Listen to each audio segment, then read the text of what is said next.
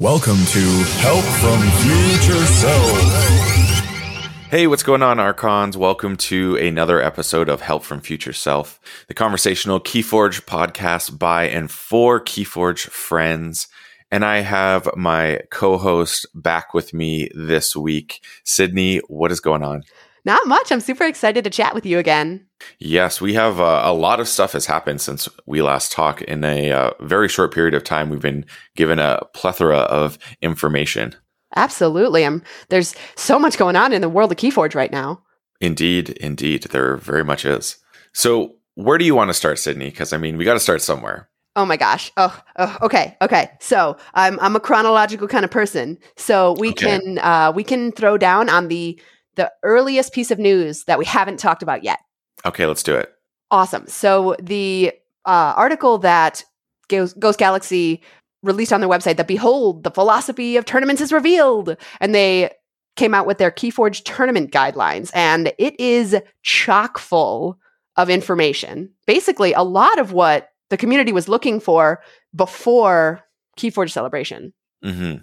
Yeah, there is definitely a lot of stuff in there, and we get a updated, quick rules set, which is really helpful because I know for new players, having the ability to refer to that while you're playing, even seasoned players, actually, not just new players, it makes things a lot more convenient, a lot more concise, and a lot more clear on what you can or can't do in a given time. And especially with, I think, a lot of new players going to be joining the game, it's nice to have this readily available and somewhat updated. For sure. And I also love the new going to time rules, but I think there's enough there that we're going to do a whole episode on that in the future. So we can save our discussion and excitement and questions on that section for the future. But before we scroll all the way to the bottom and chat about what everyone is the most excited about, I do, on the way down, there's a small teeny section called tokens, counters, and status cards that I was kind of interested to know that they, in that section where I would expect them to explicitly ban the use of dice, they don't. They actually say you may use third-party components. And so as long as they are resistant to accidental modification. So bring on your dice if they're allowed by your TO. Yeah, I guess that's the caveat. Is it says if it's allowed by a TO. So a TO could on the onset say, no, we're not allowing dice in this tournament. So right. It's neither here nor there, essentially. Good point. But when I throw down my Gangernaut combo at KFC this weekend and I start counting with my D6, well, we'll see what people say.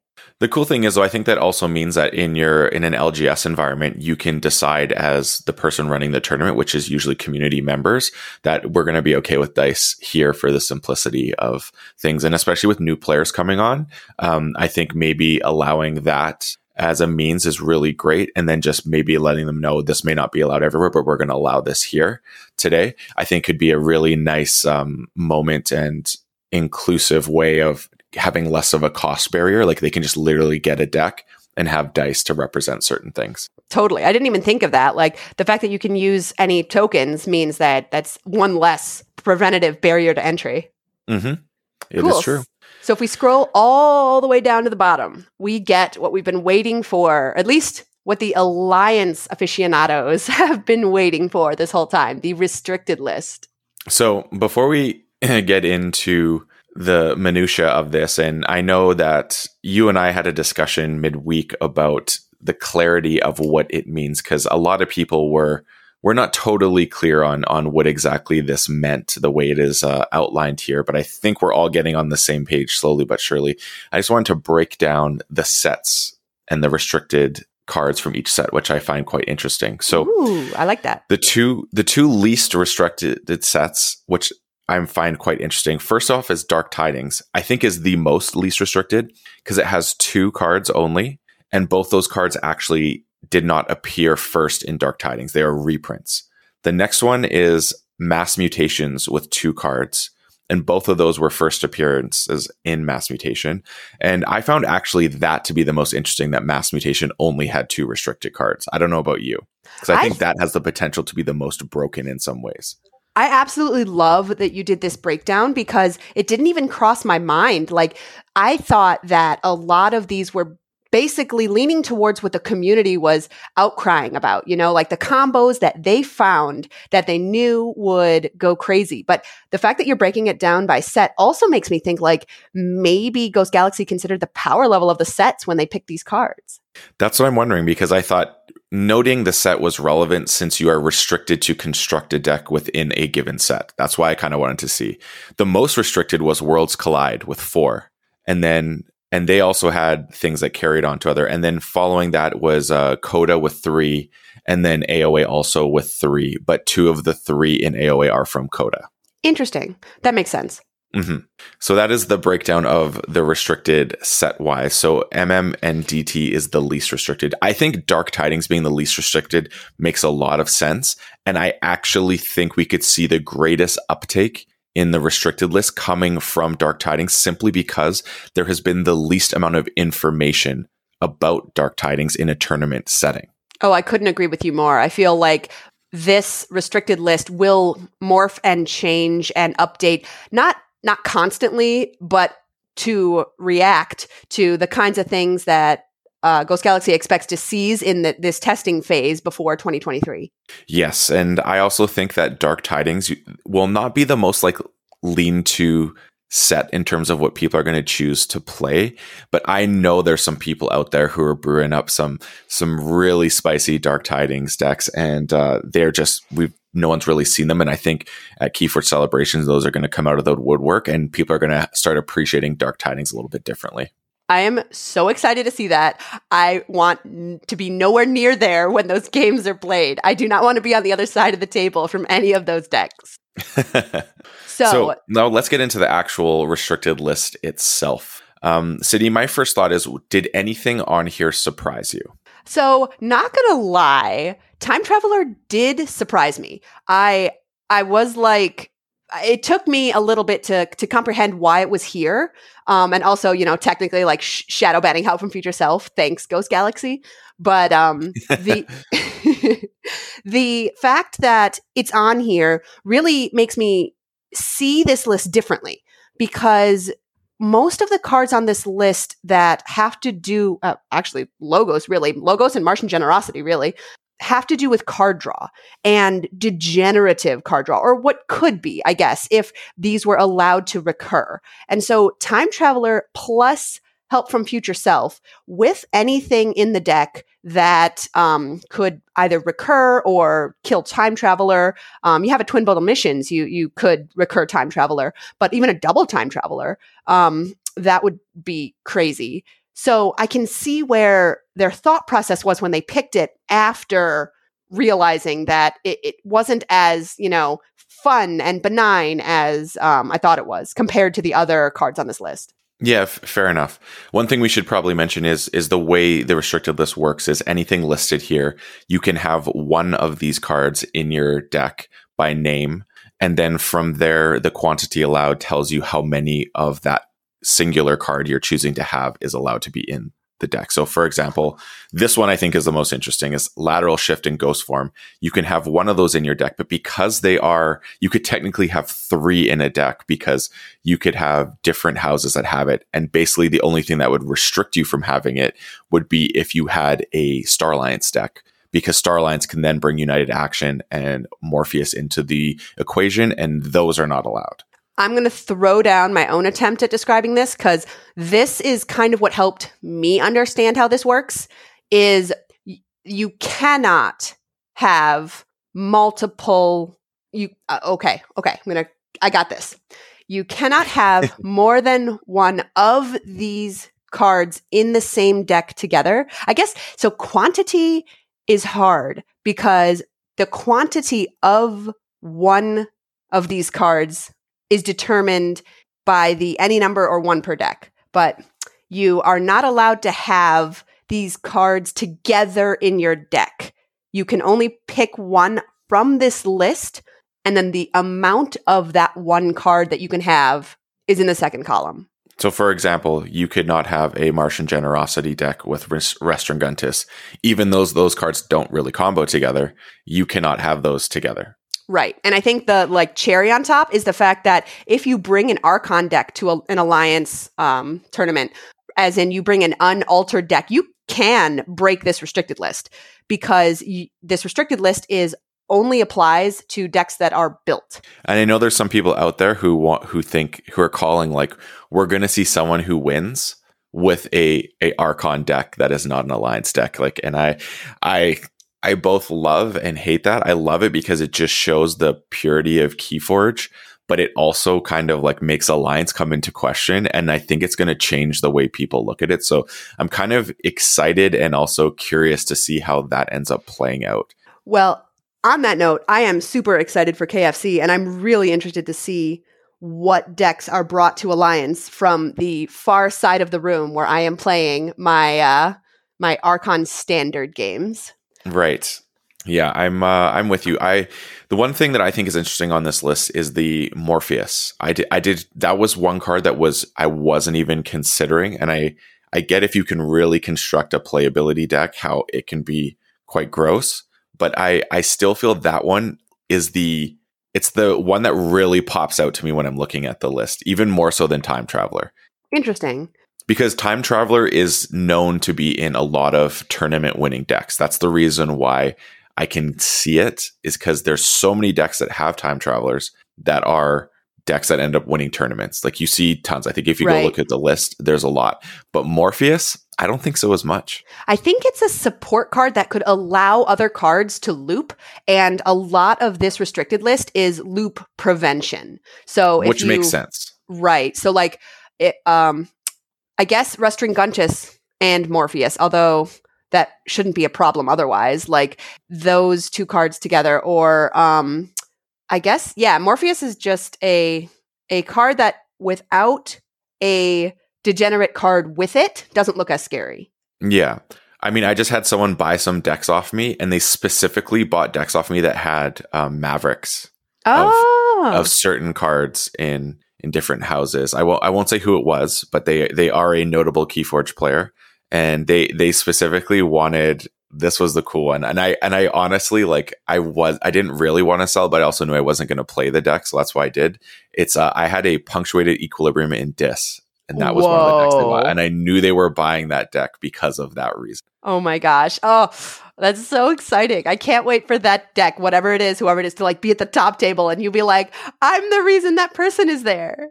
Well, I'm just stoked to, I mean, everyone now, like it'd be fun to play 2 Punctuated Equilibriums in a game like that's because I think there's only one per deck. So that is a pretty neat thing. Ooh, yeah, totally. So like if you go back to back Punctuated Equilibriums, like turn after turn, that's pretty cool.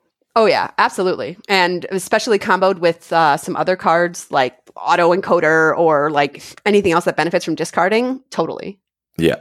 So why don't we scoot on over to the more news that we got this week, which I think is some of the more fun and exciting news. On the GameFound campaign, they released an update that had a ton of information that we've never seen before. Yeah, I mean, when I saw it, I was just like, okay, this is really neat. Seeing the Unchained decks as they were, like, I really like the way the Archon card looks, just the black and white Archon with a little bit of Maverick color coding. And I guess anything that would be an anomaly would appear in the same fashion, or a Legacy. I guess Legacy isn't a thing on this, so it's only Mavericks. I don't know if anomalies exist, but if they did, I think they do, right? They showed one at one point, anomalies. Sure, yeah. Being there. So I like that. The look of the back of the card, we had a little bit of discussion on this. I do like the black and white bordering. I do not like the houses not being in color, since the token will be in color and the Archon card will be in color. I feel it looks a little, it's missing. Like you got to go all or none, I think. And with it being just not that as well, it just throws me off a little. Yeah. So if you haven't seen this or you don't know what I'm talking about, head over to the GameFound campaign. And what they have here is what the Unchained decks will look like. So basically they have the back of the Archon cards for different sets, because obviously the Winds of Exchange set will have a the token creature on it in the back. And so what we see here is the houses are black and white, and the rest of the back of the card is in color generated like any other Archon card. And personally, I like the black and white. I think it's slick. I think it's a lot of fun. And it really does, it comes into play in that this is different. Like, this is not like anything you've seen before. But you did point out the fact that the token in Winds of Exchange is in color. It throws off the back of that Unchained card. But it feels unbalanced a little bit. Yeah, like it's another circle in the same place with color in it. And I know it's super helpful that it's up there because you need that to play a Winds of Exchange deck. But I don't know if, well, I guess once I have them in my hand, I think I'll be able to decide how I feel about it, because the other side of the card, the actual Archon, the list of all of the cards in the deck is also black and white. And it doesn't look weird there. That's the key. That's the reason why I feel that, is because, you know what it could also be is it's reversed. So in that side, the circle is black and then the logos are in the relief of white. But on the other side, it's the other side. So it's the circle is white. And I think that actually may be the difference maker. That is so interesting. You make a great point. Looking between the Mars, like the Mars face, the head being black in the on the back of the Archon card, but then being the opposite, being white with a black like background on the other side that is interesting. Nice catch. Yeah, and I mean, this is also a digital representation. When it's physically printed, we may feel no kind of way about it once we see it. Right, That's the other totally. thing as well. One also thing I just want to point out before you point out the most exciting part of this is the list is interesting because it's not organized by rarity. It's organized by set and in the order of set release. So things will be listed top to bottom: Coda first, AOA, Worlds Collide, Mass Mutations, Dark Tidings, and then Winds of Exchange. And that's how they'll appear on the list. We just passed a test that doing all sets in a row. That was so fun. Yeah, that's pretty cool. I like that. I actually think that's kind of important because although these cards could be in different, like, make sense being in different orders than this, I think like everyone's logical brain puts together cards from a set, and like they are subsetted in order. Like all of the Coda cards are in numerical order, and then all of the like Winds of Exchange cards are in numerical order. But the rest of everything being grouped that way, like my brain thinks of like all the Coda cards and then thinks of all the Worlds Collide cards, like all the sets together. It makes sense to me. Totally. But yes, so the absolute most amazing part of these cards that I'm really excited about, and I think I'll just read this from the GameFound update. They are adding a thank you to each GameFound backer to every deck of Winds of Exchange and Unchained 2022. So what it reads on the card that we're looking at is, "Thank you, Dominic Kirov. You are a savior of Keyforge." And he is one of the backers. He's an Italian player. I think he makes Keyforge content. And so every single deck, so Winds of Exchange and Unchained, will have a name, a thank you to a backer of the GameFound campaign on it.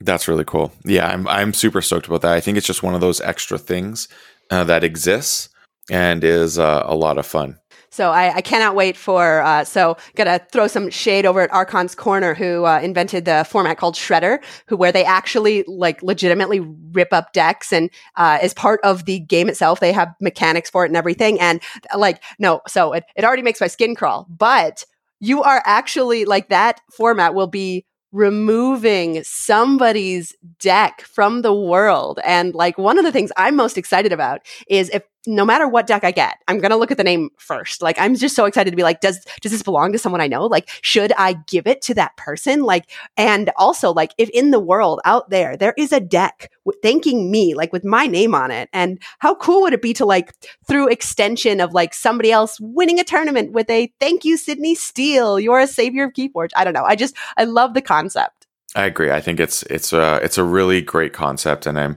I'm glad they've gone to this level of creating more memorable aspects to having Keyforge come back. It's a really nice touch for everything. Yeah, for sure. And like, this will also increase like the tradability and the secondary market for all these decks. I assume that people will try and want to get their hands on decks with their names on it. Totally. So I think the last last couple of things that they mentioned in this Game Found update that we can just skim over is so the Pledge Manager is expected to be up the week that this drops. So this week they are hoping to have it up and running sometime November 7th through 11th. So that is actually the day that you guys are listening to this. So really hope that happens really soon so that we can start filling out all of our custom deck information. Yes, indeed. Now, I guess we move on to the last part of this episode and the most recent article, which was titled "The Most Common Faces Are the Greatest Rivals." I love this so much. So one of my favorite things about this is that they are describing and spoiling cards just straight up on their website. And they go into lore and strategy talking about each of these cards. And so like it just goes to show how much thought they have put behind the creation of each and every one of these cards. And so I know that we are mostly a spoiler-free podcast. So I think that we can stick with the themes of these two sets. So the cards that they're spoiling in this article are Brobnar and Sanctum cards. And I'm going to point out a line that they say up here near the top is, "We'd like to spill the beans or cards over a series of articles on the most often seen cards, the commons of each house," which means we're going to get more of these articles. So they're going to spoil even more cards as the set drop release nears. And even though like a lot of people are going to be playing with cards this weekend at KFC and might probably spoil most of the set, I still think that the fact that this has lore and strategy built into this article, that I'm excited to read the future articles like this too. One thing I'm noticing is a pattern here, which is I guess it's a game mechanic sort of, is where they have action cards that when you play it, you can archive it again. We've seen it periodically occur, but it seems to be more in force here, which I actually really like that aspect of certain cards where it's not in your discard. You can get it again if certain conditions are met. I kind of like that aspect of the game that's existed in the past. I'm glad they're showing more of it now because I think it's really neat.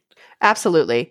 And I think that one of the things they're doing a good job with these spoilers is they're also like giving away some of the mechanics that are not necessarily, they're not new. They're kind of returning, but in the past, new mechanics have been very integral to certain sets. And some of those may not have been seen again or added to cards in following sets. So like one of these Brobnar cards having Deploy, that just lets us know that Deploy is going to be a mechanic that we might see more of and that has a great ability to affect the battle line for Brobnar.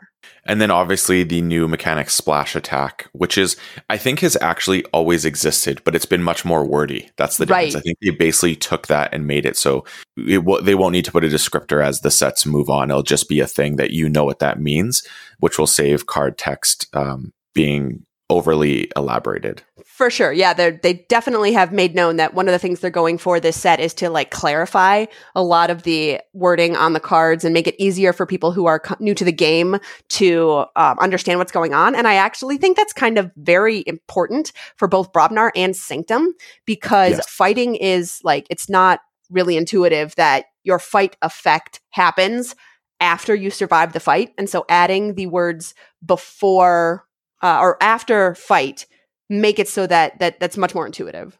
Totally, yeah. So I think that does it for this article. And of course, we cannot end an episode without our titular segment. We call this one Help from Future Self. Sydney, I understand you have a Help from Future Self for us this week. I sure do. So today has been my whole day is full of Keyforge. I played my ABR Triad match this morning against Julie, and shout out to Julie. It was probably the best Triad set of games I have ever played in my entire life, because the deck that she brought was the bane of TCO prompts, because it had an Amphora Captura, but it also had a Curiosaurus. And so it was ridiculous. And what was crazy was, so she won the first game with a different deck. And then I won the second game against this deck. And then so I had to play this deck twice. And I did end up losing, but yeah, it was a great game. But I will say, like, my actual help from future self is you might want to set up TCO to do prompts the way that you want to do it, and maybe even practice with weird prompts, even if your decks don't have those prompts or your play style is not to use those prompts, because something like Curiosaurus gives the prompts to both sides. So it's an artifact that reads each creature with amber on it gains destroyed. Move one from this creature to the most powerful enemy creature. And I had my second deck had a lot of destroyed effects, but also had a lot of like other effects in it that like happened at the same time, even though it was just like capturing was crazy. And so she ended up winning with a fantastic strategy using Amphora Captura, but I'm lucky that it didn't mess me up. I just knew I didn't know what I was doing going into it, and she was so nice to like help me with the actual like clicking along the way and what I needed to do and think about, just so that I could play the actual game correctly. But shout out to Julie for a great ABR match, and congratulations on the win. That's a very good point. I mean, there's also the funny thing that if people bringing these decks have been utilizing TCO, there is like when you start playing those Amphora Captura Curiosaurus decks in basically real life, you're going to be maybe in for a rude awakening because things are not going to automatically happen. So just a little reminder to people, you may want to play those games actually so you can get used to having to manipulate things out of your own accord and not having it auto happen, because you might realize that you're not as proficient with the deck in real life because a lot of the stuff that you would normally have to do is being done for you by a computer. It's so funny. We chatted about that afterwards, and I was asking her if it would be easier in real life because the prompts wouldn't be an issue. And one of the things that we were talking about was it's easier to forget prompts out in real life, you know, like that TCO doesn't like give you prompts than it is to like get them wrong, because it like if you're staring at your cards, you're sitting across the table from someone and you're holding the piece of amber, you can take the time you need to put it in the right place, you know, whereas like the prompt will just let you accidentally click something incorrect and then you can't fix it. And it's crazy too when it's like in the middle of prompting you to do a handful of things, like with a board wipe with wards and stuff. So it was nuts. Yes. Yeah, very true. Very true. Well, that's going to do it for this week's episode. And next weekend, Sydney is going to be off at the Keyforge celebration. So I'm sure lots of great tales will be coming on the other side of that for the following episode. And of course, folks, you can find us through our Discord. It's a link in the show notes if you're not currently a part of it. And you can find myself as Boulevard Blake #3840, as well as I'm doing a lot of content on my YouTube. Sydney, where can people find you? I am, as always, SC Steele on TCO and Discord. Perfect. And until next time, folks, stay forging.